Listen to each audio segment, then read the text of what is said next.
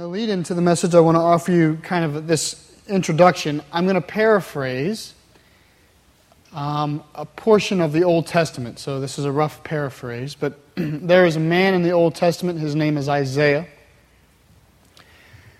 Isaiah has a vision, and in this vision, the throne room of God comes down, and he is within the throne room of God.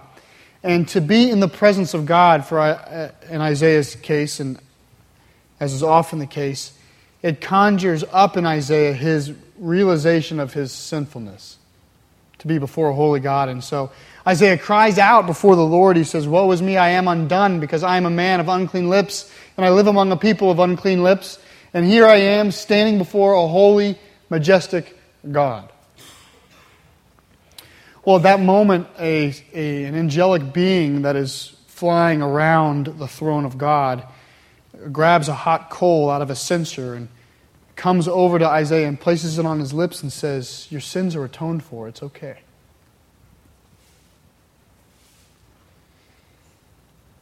And then God says, I have a message I want my people to hear. Who will tell them? And Isaiah stands up and says, "Here I am, Lord, send me. What would you want me to say?" And this is the message that's given to Isaiah in the 6th chapter. The Lord says to Isaiah, "I want you to go among the people, and I want you to say this. You will be ever hearing, but never understanding. You'll be ever seeing, but never perceiving, because your hearts are hard and calloused. Otherwise you might hear and understand, and you might see and perceive, and you might turn, and then I would heal you." And Isaiah says, "How long do you want me to say this message?" And the Lord says, "You're going to say this message until the nation of Israel collapses." This is the final message they're going to hear, is that the hardness of their hearts, the callousness of their souls is making it impossible for my truth to get into them, to reach them, so that they might turn and be healed. And so the Lord says, you're going to say this message until no stone is upon one another, until the tree, the holy tree of my people that I planted, says the Lord, is cut off at the stump. Well, the strange thing is if you read the book of Isaiah, Isaiah says a lot of hard things, but he never actually says that message. That's not the message he carries. What he actually carries is kind of a call to repentance. That's a very common theme in the book of Isaiah, is to repent and turn back towards God. The interesting thing is that the reality is the way the people respond to Isaiah's call for repentance is the message. So Isaiah calls for repentance, but the people can't hear it. Isaiah makes calls and points to the holiness of God, but the people can't see it because of the callousness of their hearts. And so the statement of God is not really like a cursed indictment upon the people. It's an ironic identification of the heart of the people. He's saying, I want to heal them, but they cannot hear me. So go speak and yell among them so that maybe some might be seen. The very next chapter, this is a perfect example. In the very next chapter of Isaiah, Isaiah 7, Isaiah gets up, he goes to speak to King Ahaz, who is the king of the Israelites at the time, of Judah. And Ahaz is in a bit of a pickle. The nations have gathered to assault the city. And he is with his advisors, and they're up in the battlements trying to kind of devise some strategy. They're nervous and fearful. They're shaking in their boots. They're terrified. They see no way out. They don't understand how they're going to get out of this. Isaiah shows up and says, Ahaz, I have a word from the Lord. And I can almost imagine King Ahaz kind of looking up from the table, maps out and plans, and he looks back and sees Isaiah. And Isaiah says something like this. He says, look, I know that you have a weak spirit. And I know that you're in a difficult time, and I know that there are people that are assaulting the city and that you're full of fear. But he says, but listen, your God is greater than these nations. And he sent me to tell you that God is going to redeem the city, that the city will be saved, not lost, but God will save it with His strong right arm. And he says in Ahaz, God knows that because of your weak faith, He doesn't expect you to believe this simply because I tell you, because this is a big thing to believe, to place all your faith in God when there's people building fortifications outside the walls of your city. And so he says to Ahaz, God has given me permission to say to you, ask for any sign that you could possibly imagine, and God will do it. He says, Ahaz, it's yours. You can choose a sign from the highest of the heights to the deepest depths. You pick it, Ahaz. Just ask, and God will show Himself true. And then you will know confidently that He can do this other great thing. And you know what Ahaz says? Ahaz says, Isaiah, we don't have any time for this. We're under attack. Some people are ever hearing but never understanding. They're ever seeing but never perceiving because their hearts are calloused. Otherwise, they might hear and understand, and they might see and recognize and turn and be saved from their sins. Isaiah turns to King Ahaz and he says, you're done. He says, you just wrote your final chapter. God will take care of you, Ahaz. But as for a sign, God will still provide a sign because He will still rescue His people. And this will be the sign to you, Ahaz. A virgin will be with child, and she will give birth to a son, and they will name him Emmanuel. Will you pray with me? Father, as we turn our attention towards the Gospel of Mark, I pray for ears that may hear, eyes that may see, and a heart that desires to know the deep things of God.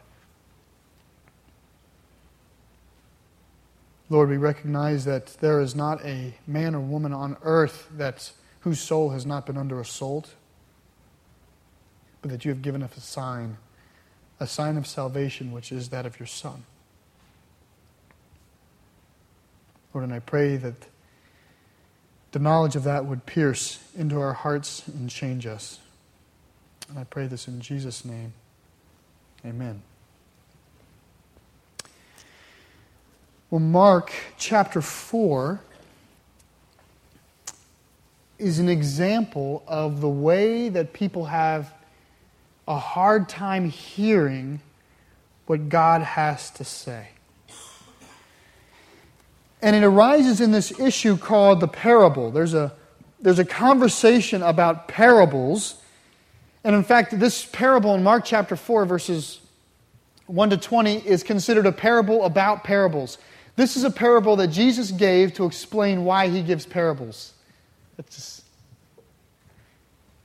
I would really like to be with Jesus. Doesn't that sound neat that He would do that? But there's this occasion here where he's teaching among the people, and I'm going to read it in a second. And His disciples are going to begin to ask Him why, or ask about Him, why does He teach and preach in parables? And today we're going to try to answer that question. I want you to imagine or think of Jesus today kind of with the hat of a prophet. That's part of who He was. I want you to think of His role as that of a prophet, which is to have the mouth and voice of God. So let's read the first two verses here.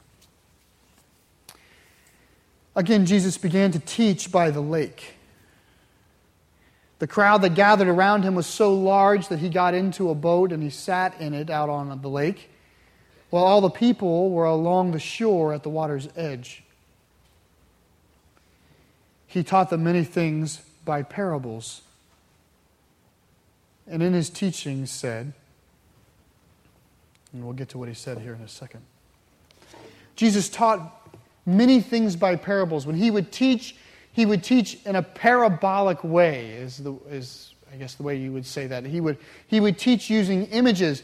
Now today, one of the questions we're going to be centering on is why does He teach in parables? Or why does it feel sometimes like we're hearing the Word of God in kind of a sideways route? Why not just say the truth of God directly? If it really is good news, why can't we just say it? Why does it have to be kind of dressed up in a parable? Well, first of all, in case you don't know, let's talk a little bit about what a parable is. This is a very general idea. A parable is a way of teaching by the use of simple imagery. They use simple pictures and illustrations to allow the teaching to occur. But the way the teaching actually happens with a parable is something will be grabbed from everyday life that has a certain undisputed nature about it. Like just as the rain comes down. Well, we all know what that means. We all know rain's going to come down. And we all know the effects of rain. So Jesus might use something like that to illustrate, right? The wise man builds his house upon the rock. The foolish man builds his house upon the sand. We just intuitively know from the images in our mind, the truths naturally extend themselves out. The illustrations carry the truth. And the way that a parable becomes powerful is that God puts the images in the mind, or the parable teacher places the images in the mind, and then the images teach. And they teach in a way to the capacity that you have the ability to hear. So you take these illustrations and you can begin to ask yourself questions about them. So that's kind of what parables do. Parables oftentimes also just kind of corner out or separate a concept, not the whole truth of God. They usually just pull a concept out and work on that concept because by its nature, it's simple. And they almost always require some kind of context or commentary, or you really don't know what the parable is about. So if I just walked up to you and said, just like the rain falls from the sky, that's how it is. Well, you would kind of look at me and go, what do you mean? You're not smart. That's just silly. Right? It needs context. It provides context. And so Jesus provides context or commentary when he gives a parable. He'll say something like, the kingdom of heaven is like a mustard seed. That's what he says here later in Mark chapter 4. It's like a mustard seed. Well, that's the preamble. We know that this illustration of a mustard seed is referring to the kingdom of God or kingdom of heaven. Or he'll say something like, the parable of the lost sheep. A shepherd loses a sheep, how he'll go out and even though the 99 are safe, he'll go risk his life to capture the one and bring him back in. And then Jesus finishes it by saying, in the same way, your heavenly Father behaves this way. And it's the way he offers commentary. So the parables are given, and they can be difficult at times, but they're not given as a way to kind of get around you with the truth. God gives them to you, and he also tries to unlock them with context and commentary. So let's look. Let's look at this parable and kind of observe some of these principles in action. Verse 3. Listen. A farmer went out to sow his seed. As he was scattering the seed, some fell along the path, and the birds came and ate it up. Some fell on rocky places where it didn't have much soil. It sprang up quickly because the soil was shallow, but when the sun came up, and the plants were scorched, and they withered because they had no root. Other seed fell among thorns, which grew up and choked the plants so that they did not bear grain. Still other seed fell on good soil. It came up, grew, and produced a crop, multiplying 30, 60, even 100 times. Then Jesus said, he who has ears, let them hear. Now, we really don't get much context right now with this parable. We're told that Jesus was teaching by the seashore, and then he says this, and this is about the only context we receive is verse 2. It says this, he taught them many things by parables, and in his teaching said. And just the way that sentence is connected, Mark is talking about the subject of parables. He's saying this is the way Jesus taught. He taught in parables, and in his teaching he said this. And almost as though this is a commentary on the way parables are taught. This is, if you add this or just kind of join this idea with verses 10 to 12, it comes out a lot more. Listen to 10 to 12. When he was alone, that's speaking of Christ, when Christ was alone, the 12 and the others around him asked him about the parables. He told them, the secret of the kingdom of God has been given to you, but to those on the outside everything is said in parables, so that, and he quotes Isaiah, they may be ever seeing but never perceiving, and ever hearing but never understanding. Otherwise they might turn and be forgiven. So you can see that the disciples and the followers of Jesus are asking God, why are you talking in parables? Why do you teach in parables all the time? I imagine if they were, as a follower of Christ, they had to be observing that Jesus is teaching by the lake. And when he's done teaching, there's people who walk away. Some people walk away interested. Some people walk away going, eh. Some people walk away angry. Right? By this point, the Pharisees have already determined that Jesus needs to die. Some people walk away angry. Some people walk away captivated. Some people can't walk away. They stick around until the evening and they say, you have to explain this stuff to me. Why did you say that again? Tell me again. And again, it's working in me, but I don't understand exactly why did you say that. So there's this kind of whole variance of people. And I imagine if the apostles are thinking to themselves in some way, well, if they could just hear the message clearly, they could respond. Just give the clear message. Jesus, why can't you just say you're the Messiah who's come to offer forgiveness for all mankind through your death and resurrection? I mean, even they don't understand that at this point because Jesus has been so parabolic about it. And Jesus responds with the explanation of this parable. So listen to the explanation.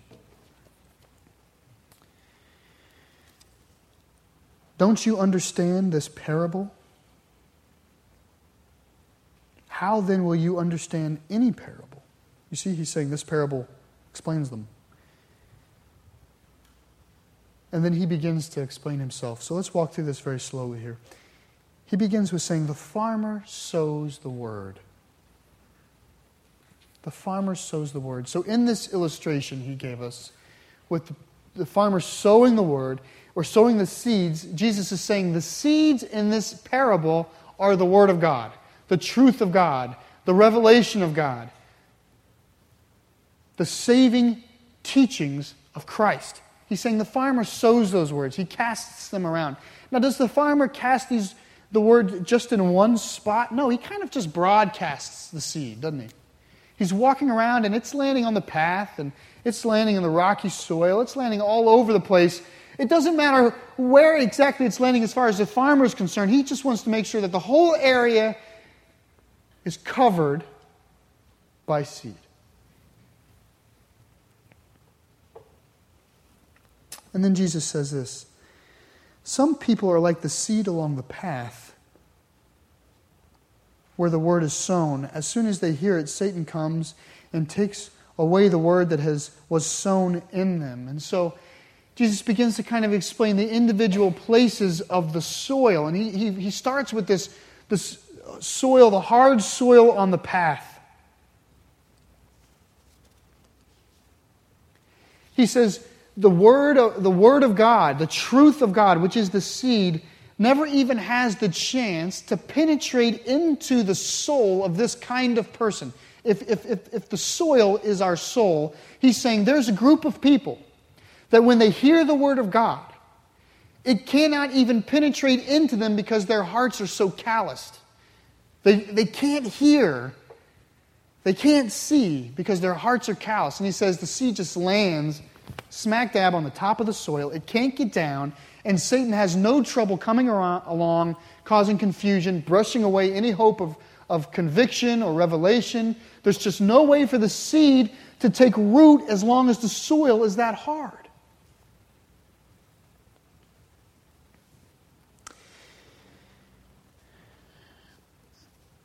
This is one way Jesus is saying, the problem with my message has nothing to do with the seed, and it has nothing to do with the sower. It has everything to do with the soil. They're wondering, Jesus, maybe if you preached a little differently, maybe if you preached a different kind of message, maybe. And Jesus is saying, look, the seed can't even take root in some people. It can't even begin to work in some people. It doesn't even break the surface of the earth. Now, I've been wondering, I imagine there might be a hard soil here today. I don't know how to make you identify that. Because if you're hard-hearted, you don't think you're hard-hearted. And if you're thinking to yourself, oh my goodness, I'm hard-hearted, well, then you're not. It's like a, right on, you're not hard-hearted. If you're like, oh, I'm such a hard-hearted person, Lord, heal me. Well, then you're not hard-hearted. This is the best kind of way. If you may be hard-hearted if you're hearing this kinds of stuff and you're thinking in your mind, that's like the evidence of hard-heartedness is whatever. I don't know what to say. If it's just kind of going dink and like flying back off into the bozosphere, you may be hard-hearted. But I don't know how to make you realize that. So this is my prayer. My prayer for you is that God would show up and He would break up your soil. And most times in this life, that is not comfortable. Most times in this life, when the Lord shows up to break hard soil, if it's soil that He's going to cast seed on and give it another try, and cast seed on another try, eventually in your life, something may show up like a big iron plow, and it'll turn all the dirt back up again, and it'll turn your life upside down, so that maybe now, you might have ears to hear. And so if you are this person who, for your whole life, has kind of said, Jesus, it's for those people. I have nothing for the gospel. I'm going to say there will come a time in your life when God turns your life upside down, and then maybe then you will let the seed take root. It's my prayer, at least. Others, like the seed sown in rocky places, they hear the word and at once rejoice, receive it with joy. But since they have no root, they only last a short time. When trouble or persecution comes because of the word, they quickly fall away. So the first seed never even has a chance to take root. The second seed, the soil is shallow and it's rocky. So the seed has the ability to get into the earth and it bursts forth into new life. And if you don't, some of you may know more about seeds than others. Some seeds are activated. And you give them the right conditions, and they have all their own energy inside of them, and they burst forth. Immaterial of the nature of the soil, just as long as there's enough reasons to kind of break forth. They break forth, they shoot up, but there's not enough in the soil to hold this plant, keep it alive, or help it grow. And so it shoots up, but because of the rocky, shallow nature of the dirt, it can't survive. This is what I would characterize as people who have kind of an infantile spirituality about them. You have these basic quasi-religious opinions about God that's not really based on Scripture necessarily, or it's not really based on deep conviction that applies itself to regular actions in life. It's just kind of the kind of things you say to someone who's sick. Well, just have faith. Just got to have faith. Whatever that means, or God loves you. Well, whatever that means, or, oh, God has a plan for your life. Well, whatever that means. I mean, does God have the right to have a plan for your life that involves you getting fired? Or losing your home? Is that what we mean when we say God has a plan for your life? No, this kind of basic, barely like surface tension faith just kind of has these shallow ideas that we just kind of throw around. And some people never get past that. They never get past the elementary, basic teachings of the faith. And they never get to a place where they're asking real questions like, what does God's love for me mean? What are the implications of His love for me? How did He show His love for me? And what is my response to His love for me? Isaiah fell on his knees and said, woe is me, I am undone. For I am a sinner. This kind of faith, I say, it's not really responding to the good news of Christ, it's responding to the hunky-dory news of spirituality. Just kind of general, God wants to bless you. Fair weather faith. Now, in a way, my heart goes out to this kind of soil, this person, in a way that's different than the hard soil. Right? It's easy to kind of not love the hard soil because there's arrogance there. The Christ has called us to be humble and pray and work for that. But over here, there's a more pitiable state. There's a soil. It's a soil that it receives it with joy, just can't ever have any depth or any real insight or maturity about the issue. And my question is, so is this soil, is this a weak Christian? Is this somebody who's going to go to heaven but just go to a different level of heaven? Or what? Let's let the parable answer that question. Just think in your minds. Why does a farmer sow seed? What's his purpose when he sows seed? He puts the seed in the ground and in a place where the sun can shine and the rain can fall, and he puts it in the soil. What's his goal? What's the goal of the farmer? What's the only goal? The only purpose of the farmer when he plants the seed?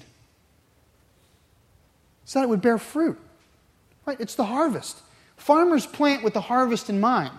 If you can't harvest it, they're not planting it. Or if you plant it and it doesn't harvest, it doesn't count for anything. It's a waste. It's wasted effort. It's wasted labor. It counts for nothing. Doesn't matter if it shot up for a week and then burned away when the sun came out.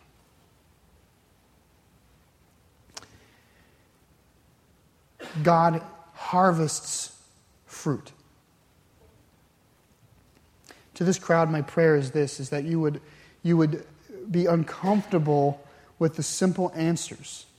That you would pray that God would dispel the obstacles in your life to allow your faith to actually become something deep, something that you really live, something that can handle the assault of everyday life, the questions that come and the challenges to your faith. If your faith can't stand up to any kinds of questions, it's shallow.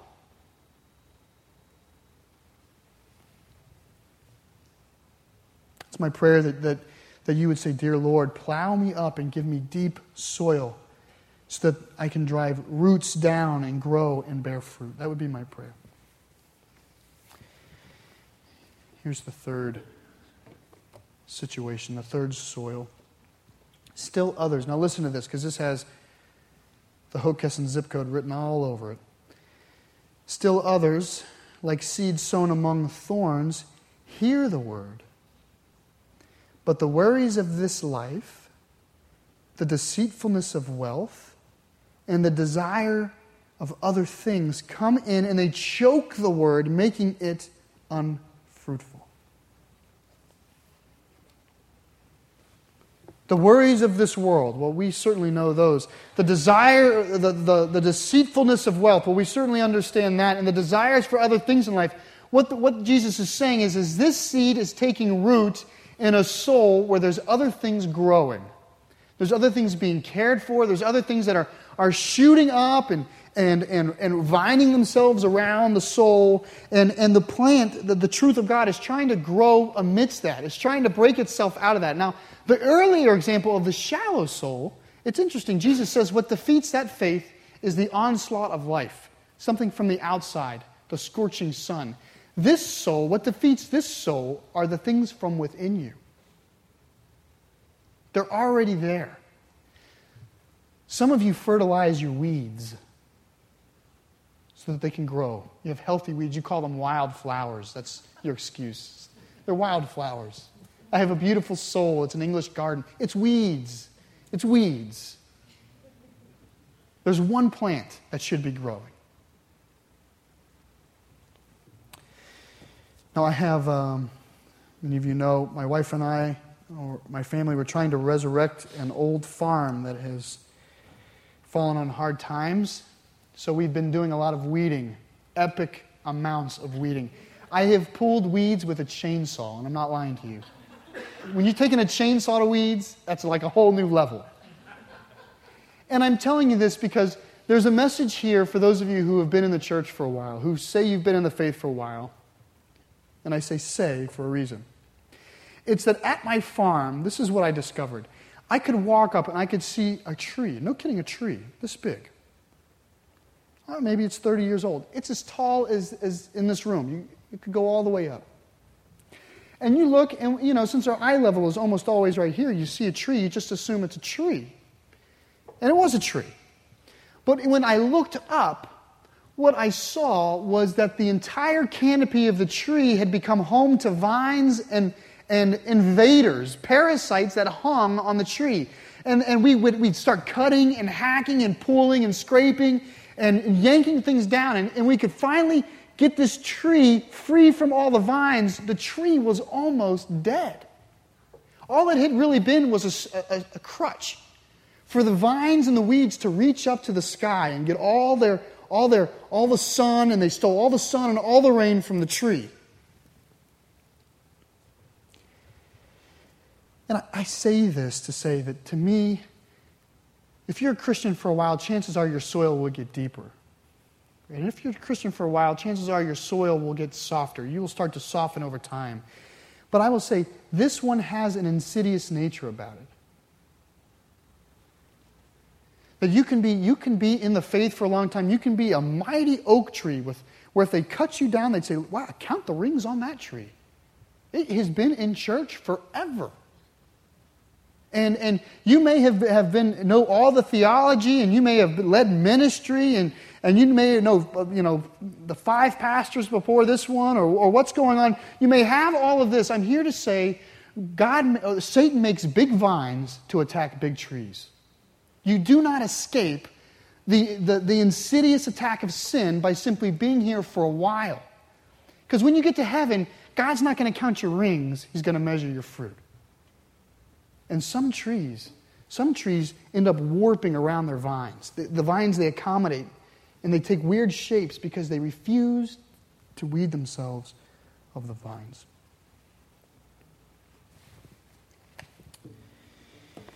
Finally, others, like seed sown in good soil, hear the word, they accept it, and produce a crop 30, 60, or even 100 times what was sown.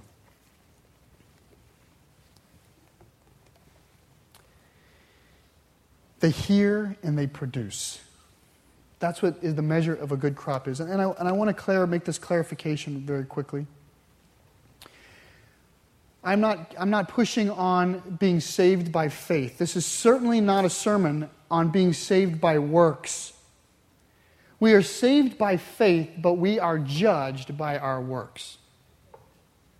You confess your faith in Jesus Christ, and God expects, or you should expect that God will work a good crop through your life. I don't know, maybe not 100-fold. Maybe you're a 30-folder. That's okay. Produce. Expect it to produce. And I'm not saying that you kind of roll your sleeves up and say, well, I need to start producing fruit. I'm saying that is a metric for you to identify what kind of soil your life is. What actually produces the fruit? Is it the soil? Certainly we can't be that bold to think that we produce the fruitfulness. You need a seed. You need sunshine. You need rain. You need someone to sow the seed. And all we are is the soil in which the seed is planted. So this isn't a kind of thing where you've got to produce enough fruit so that God will see your fruit. This is you've got to believe in Jesus enough that the seed can take root and grow deep roots and burst forth with fruit. That's how it works. We are saved by faith, but God judges our works.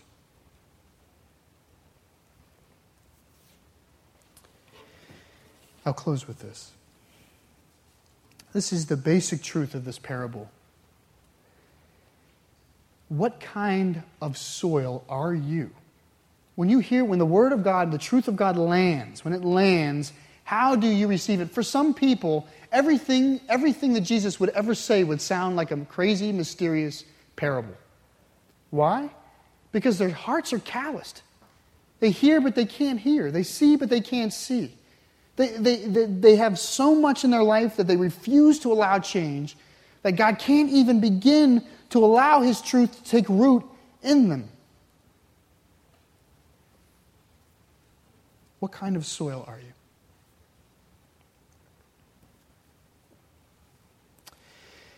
Jesus was not satisfied to simply cast seed among good soil. Jesus shared the truth of God with all sorts of people. hard people, shallow people, sinful people. He raised up disciples to cast seed everywhere, who then raised up a church to cast seed everywhere, right? Cast seed in Jerusalem and in Judea, in Samaria, to the ends of the world, or to every nation, tongue, tribe, and people. We cast seed all over the place because we hope there's good soil, and we also hope that God will work good soil out. That there are people, maybe there's people in your life who go, they're hard-hearted, there's hard soil. I would say drop seed. Maybe one day something will break that soil up. The mission of God is not to jam the truth down our neck. It's to bring the truth in a way that might be heard and received with joy.